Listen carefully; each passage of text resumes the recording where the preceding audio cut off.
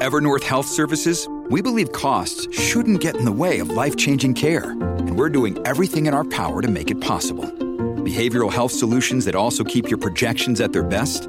It's possible. Pharmacy benefits that benefit your bottom line? It's possible.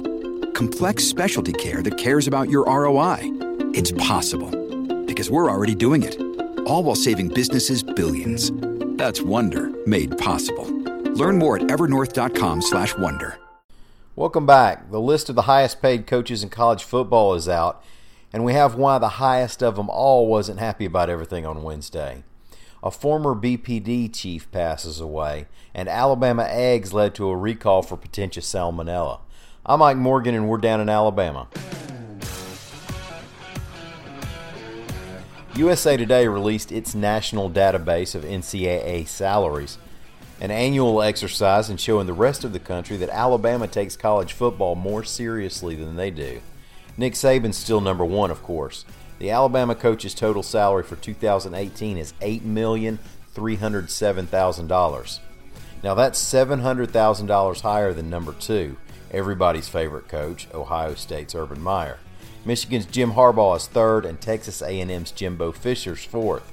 And then at number 5 in the country is Auburn's Gus Malzahn, who will make $6.7 million this year. 5 of the top 8 highest paid coaches are in the SEC. 7 of the top 9 are in the South. And yes, Gainesville, Florida is in the South. It's a weird place, and I wouldn't recommend it to anybody, but it's definitely in the South. Well, with Saban generating more GDP than some small European nations, it makes us want to ask him what else he could want.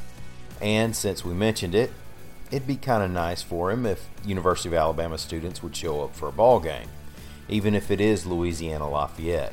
Michael Casagrande had a story on AL.com that explained that while the official attendance for this past Saturday's game was listed at 101,471, which is near capacity, that number's tickets sold, and the considerable number of empty seats you saw in the student section means that a lot of students who had tickets didn't show up. Now, Saban's suggestion that a different distribution process may help things. Others, including some fans, say that a cupcake non-conference opponent doesn't make people feel obligated to attend the game. It didn't take much to get Saban started on that during a press conference on Wednesday. With Tua's success this season, how cool is it for you to see your fans kind of support him with things like Lay's and Hawaiian shirts and game day? Well, I think it's great. I think that, I think what makes this a special experience here is when we have, great support from everybody in the program, everybody that supports the program, all of our fans, all of our students. I can honestly say I was a little disappointed that there weren't more students at the last game. And I think we're trying to address that. I don't think they're entitled to anything either. And me personally, I think it ought to be first come, first served. And if they don't want to come to the games, they don't have to come. But I'm sure there's enough people around here that like to go to the games and would like for them to come too because they support the players. So I've never said anything about that before. When I first came here, we used to play that tradition thing up there, and everybody was cheering and excited and happy, and there was great spirit. All right, now they don't even cheer. They introduce our players. Nobody even cheers.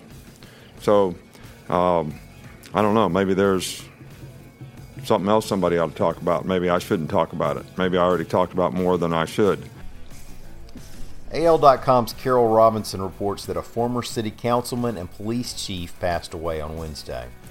Bill Myers was 88 years old and died of natural causes. He served as police chief from 1978 to 1981 at a time of heightened racial tensions after the 1979 shooting of Benita Carter by an officer. Carter was a black woman who had not been a part of the altercation that the police were working.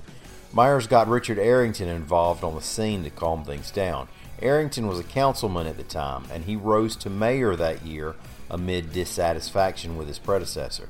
Another former Birmingham police chief, Johnny Johnson, who had been the city's second black police officer, said of Myers, "He was very serious about what he did. He was funny, he was sincere, he was a good officer."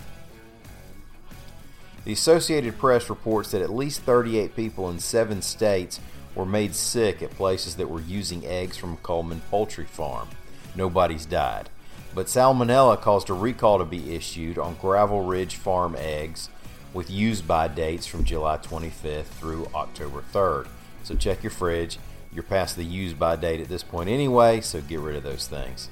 Well, thank y'all for listening. We'll be back again for our Thank God It's Friday news briefing tomorrow.